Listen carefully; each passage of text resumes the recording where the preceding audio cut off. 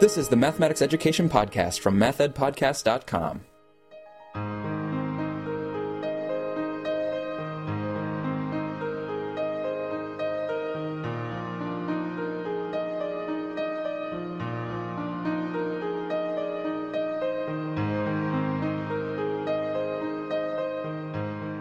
Welcome to the Math Ed Podcast. My name is Sam Otten from the University of Missouri, and I'm delighted today to have with me Dr. Jeremy Kilpatrick, who's Regents Professor of Mathematics Education at the University of Georgia. Jeremy, thanks so much for being here. You're welcome. Jeremy is a Felix Klein Medal recipient from ICME and a NCTM Lifetime Achievement Award winner, has had quite a career. So we're going to talk over some of the aspects of that career, and I want to start, Jeremy, right back at the beginning. What is it that got you to pursue the academic life in mathematics education and go for your doctorate degree? Well, the short answer is that when I went through the teacher education program at Berkeley, which is where I graduated, I already could tell that I could probably do a better job of working with prospective teachers than the person I was working with. I had a lot of good instructors at Berkeley, but not for my mathematics methods preparation. And so I said to myself, I can do this. Once I get some experience teaching, I'll be able to do it.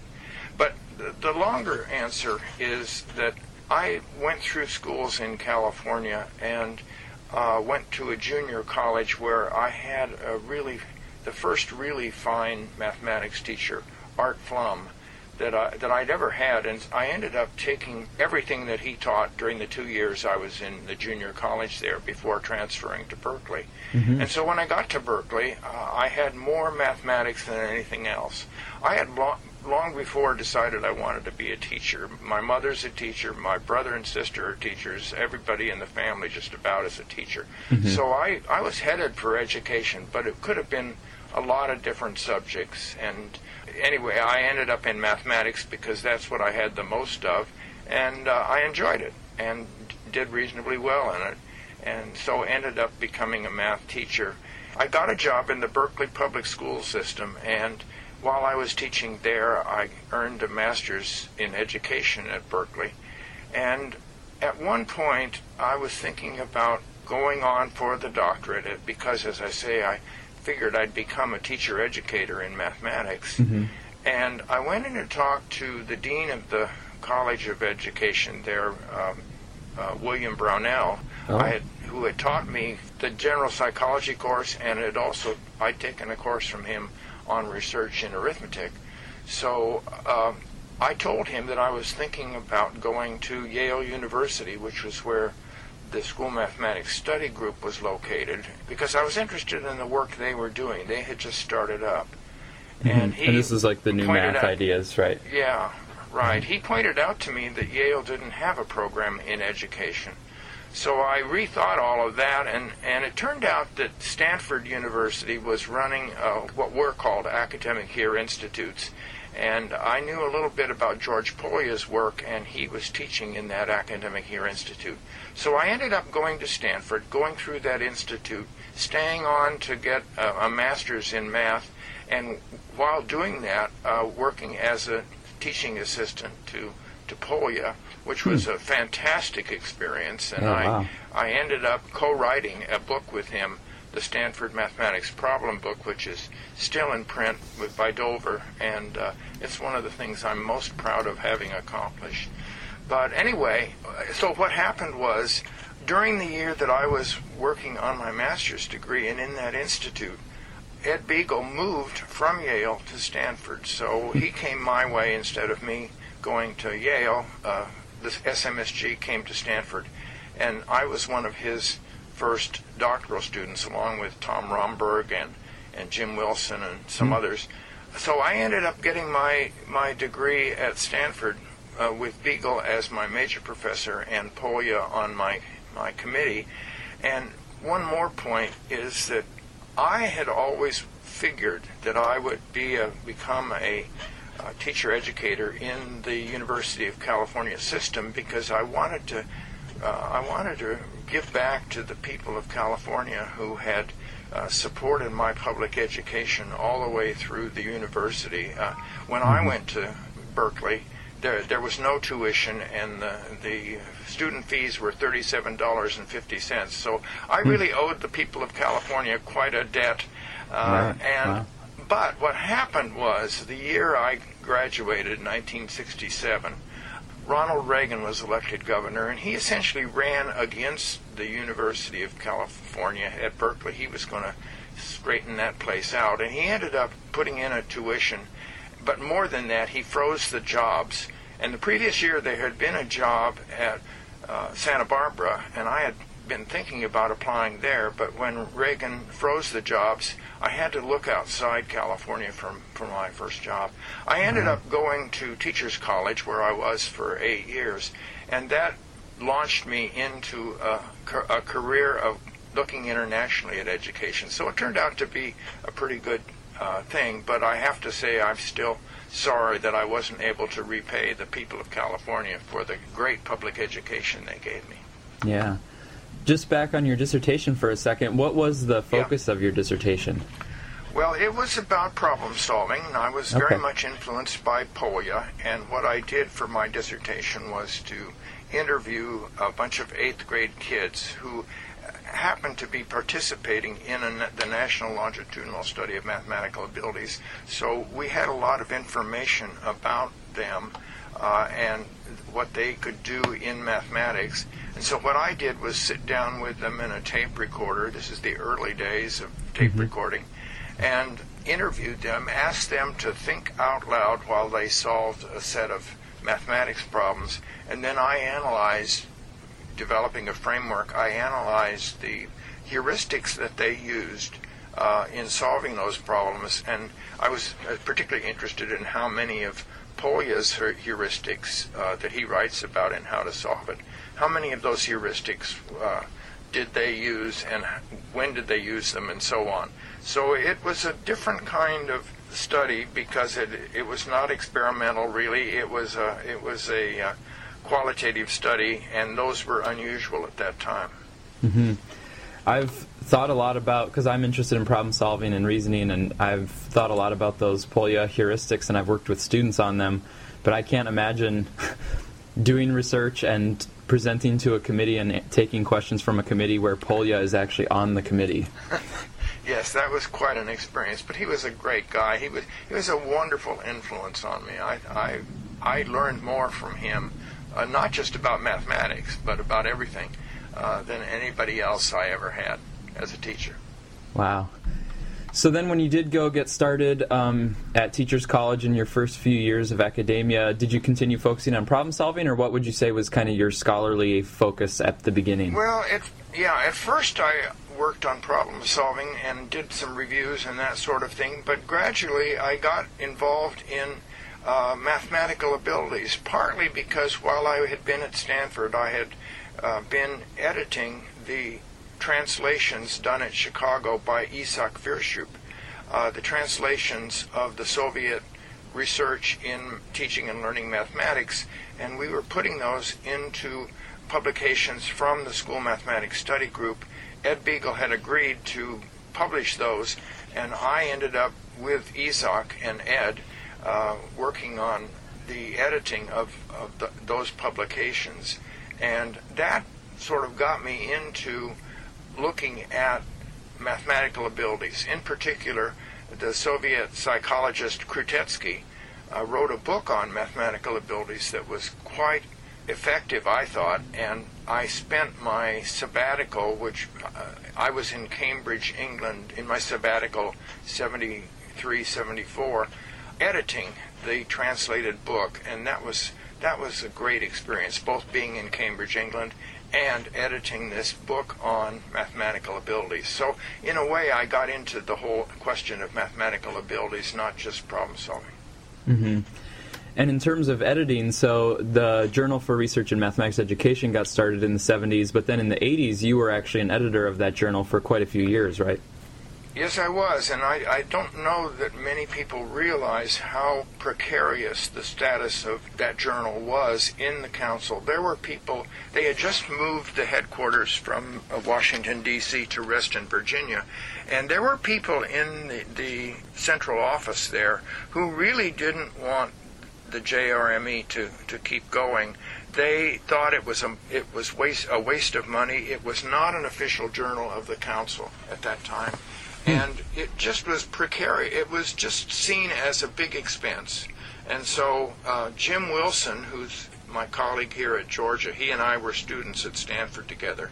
He really turned that journal around, and I was lucky enough to follow him as the journal editor because he saved it, and I just pushed it a little bit further.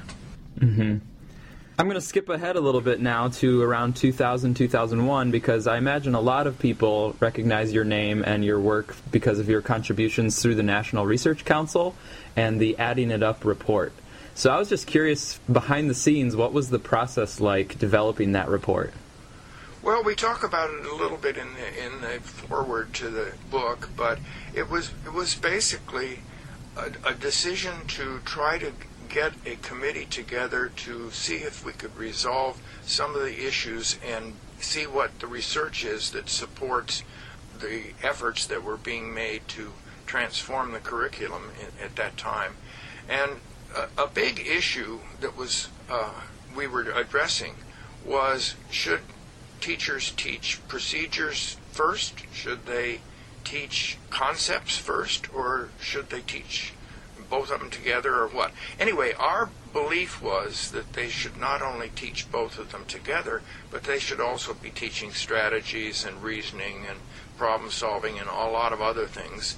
So what we ended up doing, in order to get away from this binary, should I teach procedure or should I teach concepts, in order to get away from that, we created a model which was a strand model, a braid of 5 different categories to try to show people that proficiency in mathematics involves not just knowing the concepts, not just being able to perform the procedures, but also being able to decide which procedures need to come when, and also to be able to reason. The mathematicians on the group, it was a wonderful group of 16 people. We disagreed on many, many things, but the mathematicians argued that we needed to have reasoning as a strand in the model, and so we didn't want it to be just logical reasoning, which is what they were arguing at first.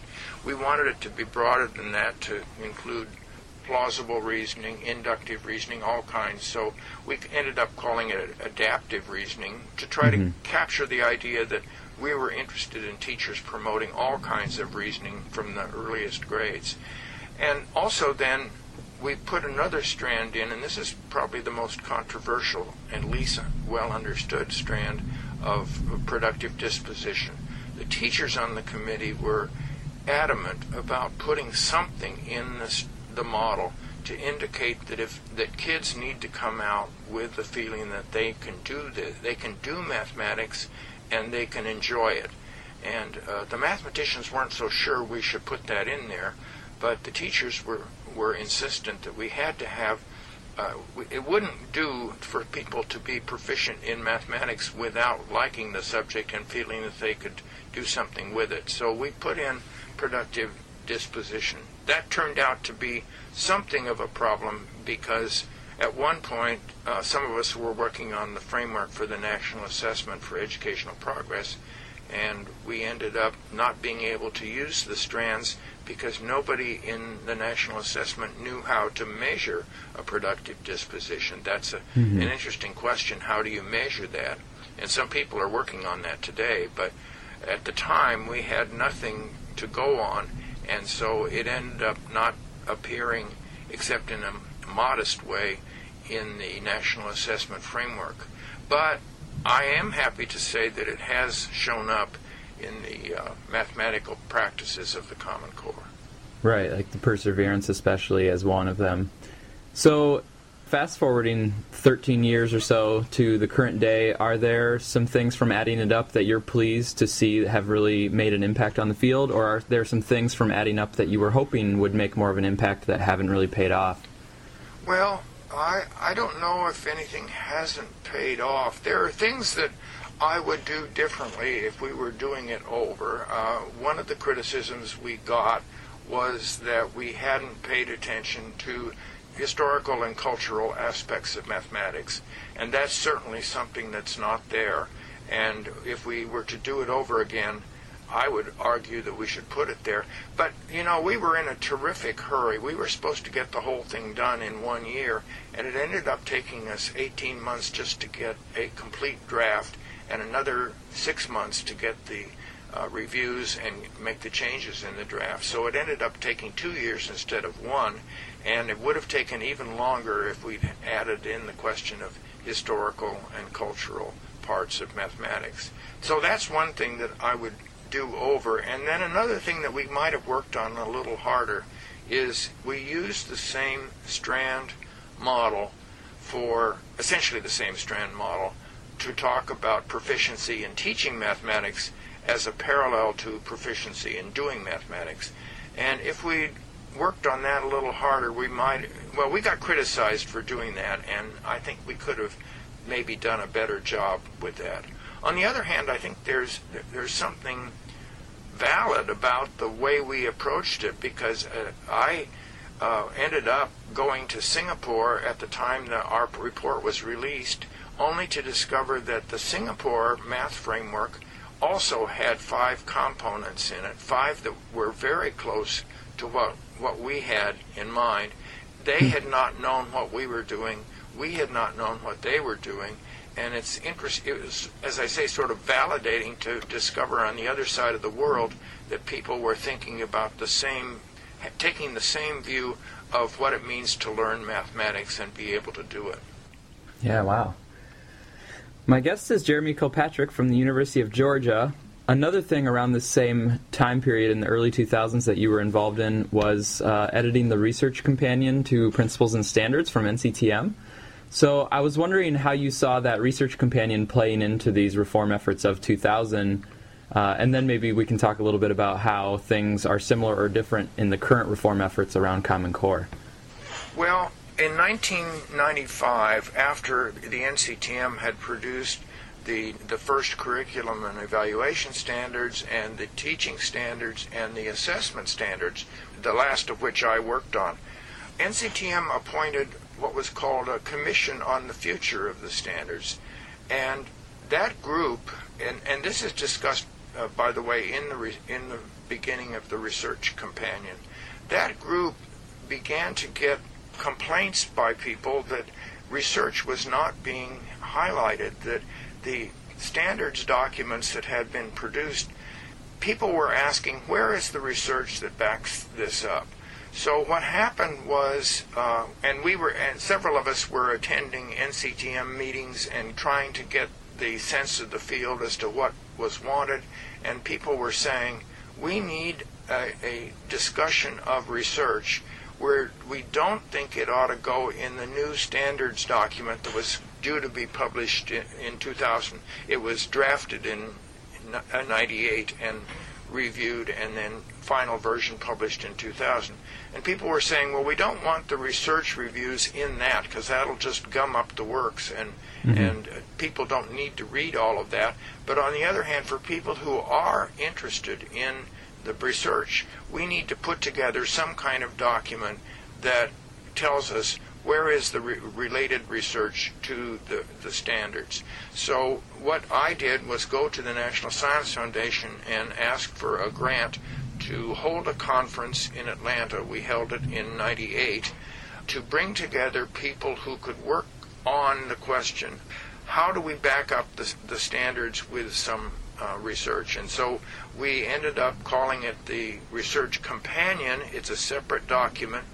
We used some of the papers from the conference in Atlanta in that document, but we had to go out and get a lot more reviews than were initially available. And so the Research Advisory Committee of the Council went out and commissioned various white papers to help the writers of the standards, but also to eventually go into our document. Our document took far too long to produce. It wasn't published until 2003, but much of the material was available to the writers of the standards before they finished up in 2000. And what we had to do was fill in some gaps and try to get a more comprehensive document. So it came out late, but I think it's quite a good accomplishment, and I don't think we've seen anything like that recently. The Common Core materials, although there's some reference to research, don't really do the research review that we did for the Research Companion at all. They don't really do that.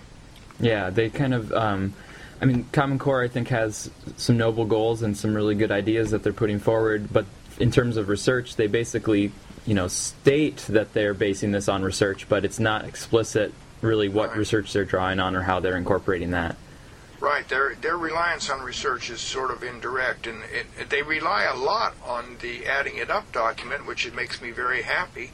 And I was on the validation committee for the Common Core, so I've looked at it, and I think it's, given that it was produced in 1 year with a relatively small staff and not much time to get reviews out and completed, I think it's quite a good document. But as some of us on the validation committee felt, there needs to be some way for it to be revised, because no one can produce a flawless document in 1 year's time.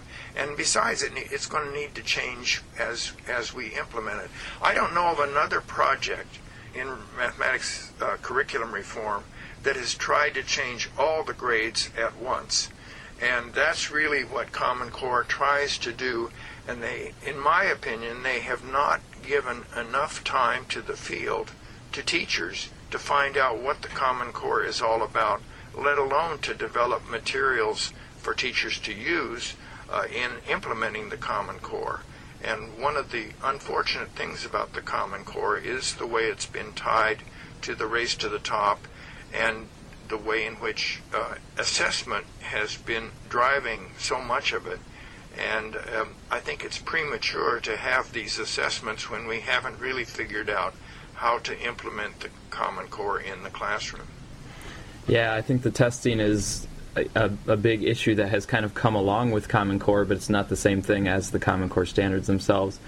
And I think, too, like you're saying, there needs to be some kind of revision process, because now as some states are having second thoughts about, adopting the Common Core, I feel like if there was a revision process to take the good aspects of Common Core and improve upon them, continually into the future, that might, I think, allow some states to more fully stay on board with them.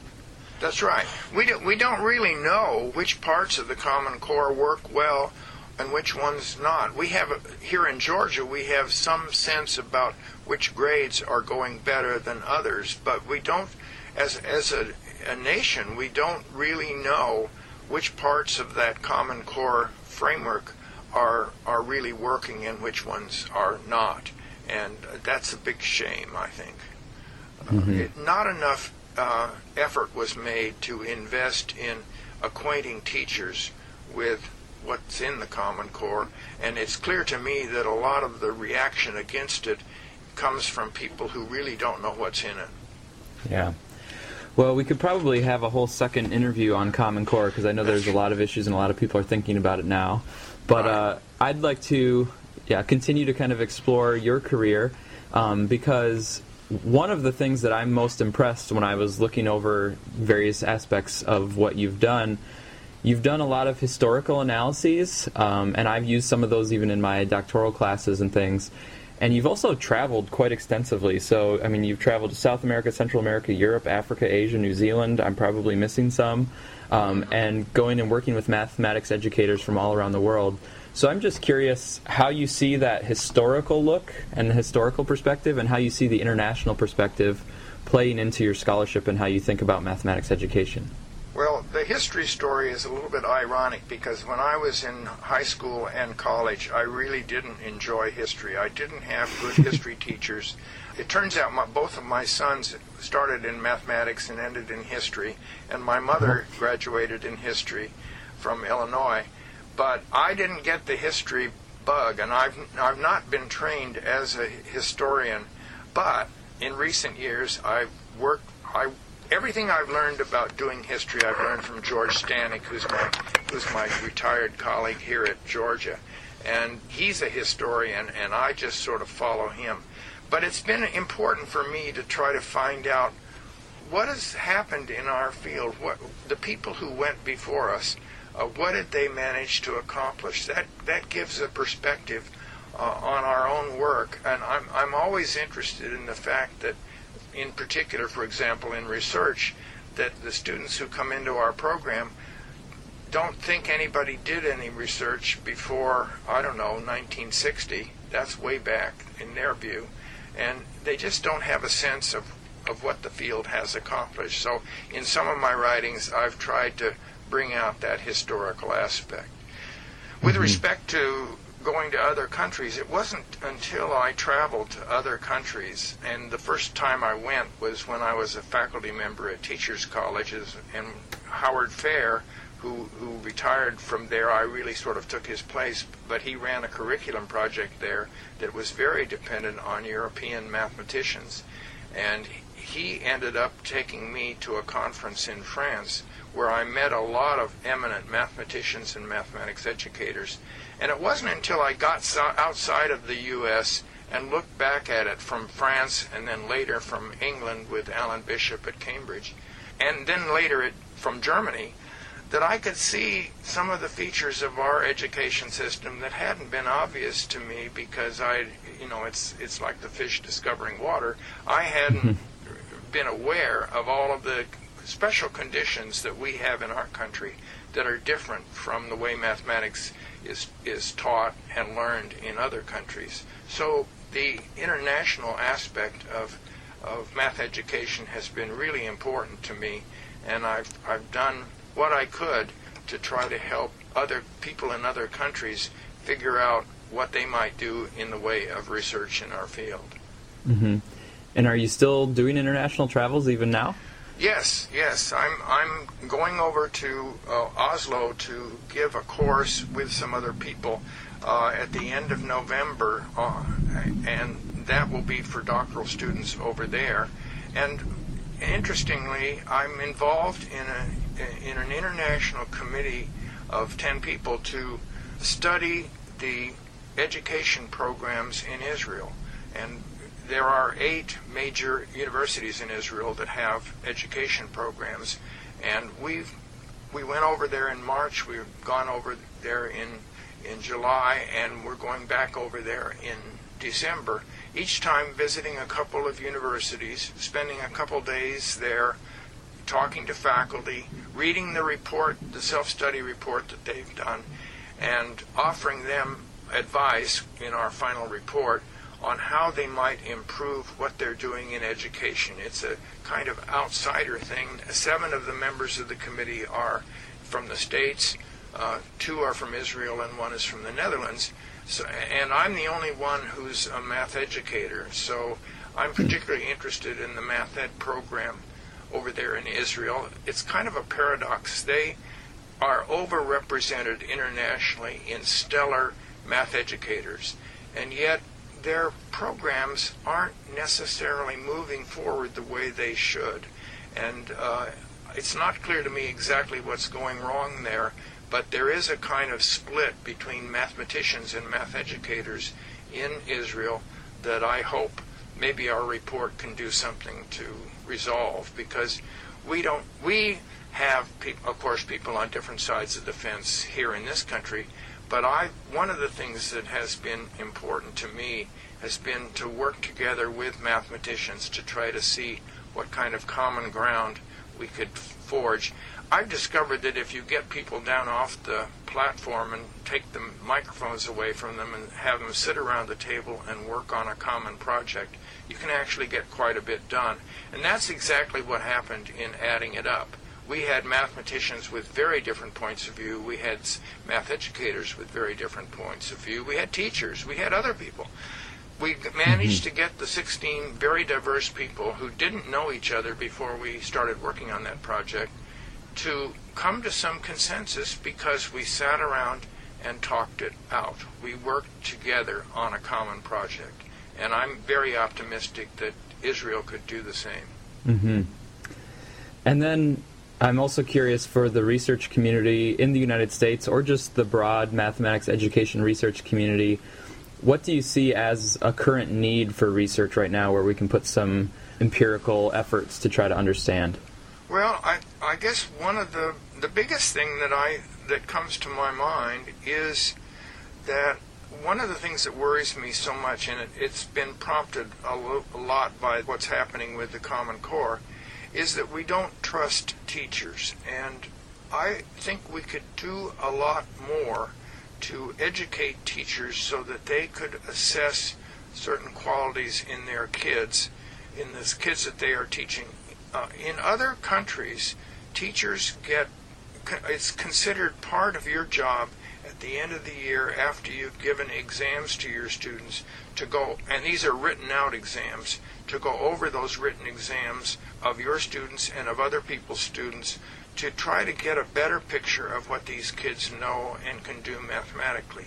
And instead, we have all these standardized tests, which are not necessarily good instruments for that purpose. So I'd like researchers to think about teachers as instruments for gathering data from the children that they teach all year. If you wanted to find out something about whether a kid had a productive disposition toward mathematics, the teacher who's had that kid all year potentially could offer you a better reading on that kid's disposition than any kind of paper and pencil instrument you could dream up. So I think one of the areas we need to work on is not just developing teachers' capacity to do assessment, but also studying it. What does it take to help teachers do this? What do they need in the way of support? Because right now we're not supporting them, and in fact we're treating them as though they don't know how to assess, and I think that's a big mistake. The other thing, more generally, is that we need to start taking a deeper look at teacher knowledge altogether. And there's a lot of work going on that right now, but I think we could do even more by spreading out what we mean by teacher knowledge of mathematics and of pedagogy and studying that in greater detail. Yeah, a lot of work, especially at the elementary level, but bringing some of that same depth to middle school and high school level and breaking it into different domains and topics. That's right. The kind of thing that we did in adding it up has been extended somewhat to the secondary level by people working on a project with Penn State and the University of Georgia. And they're about to publish a book on that question of mathematical understanding for secondary teaching, which follows up on the work that was done in adding it up.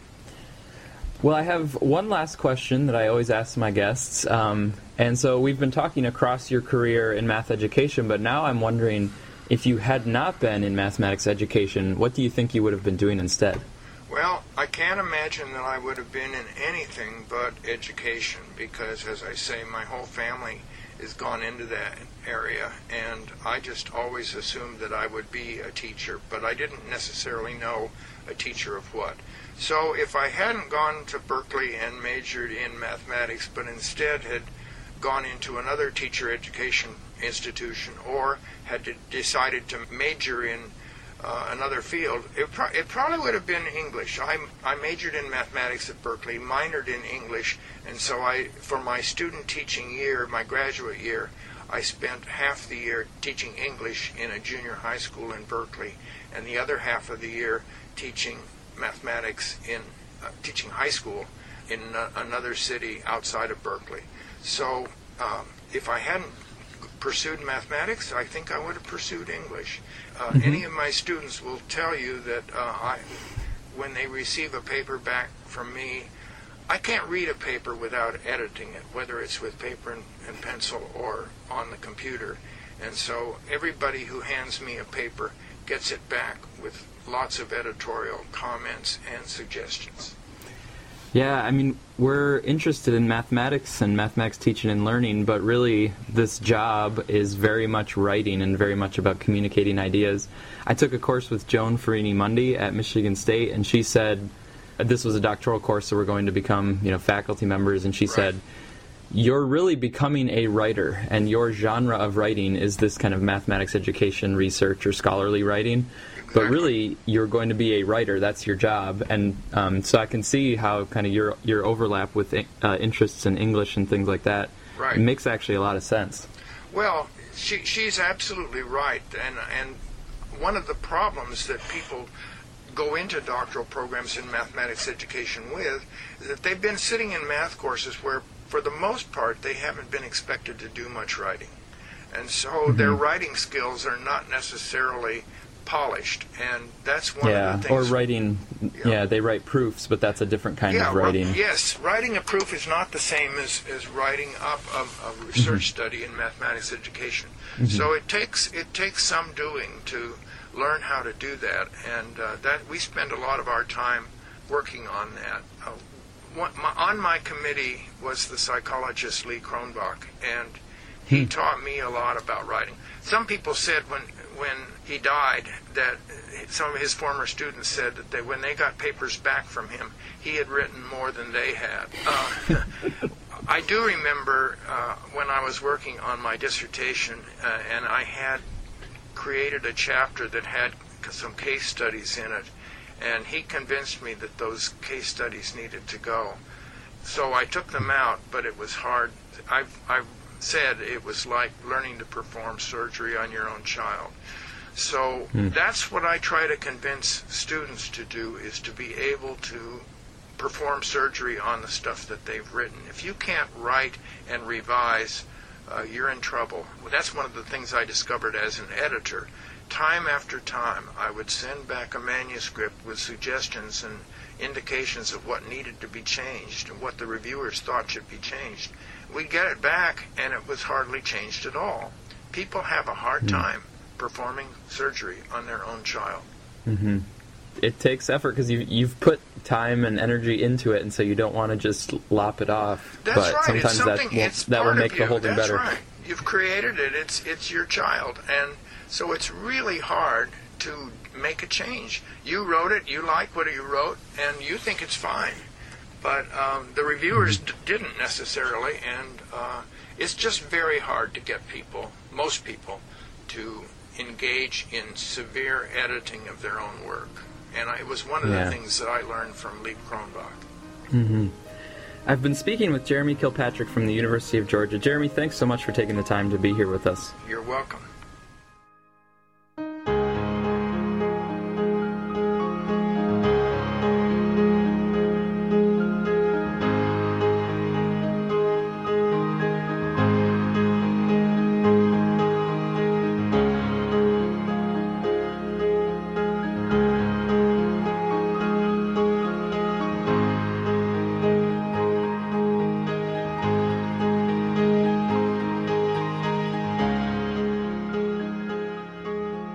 Thank you for listening to this episode of the MathEd Podcast. If you'd like to support the podcast financially, please use the PayPal donation button at mathedpodcast.com.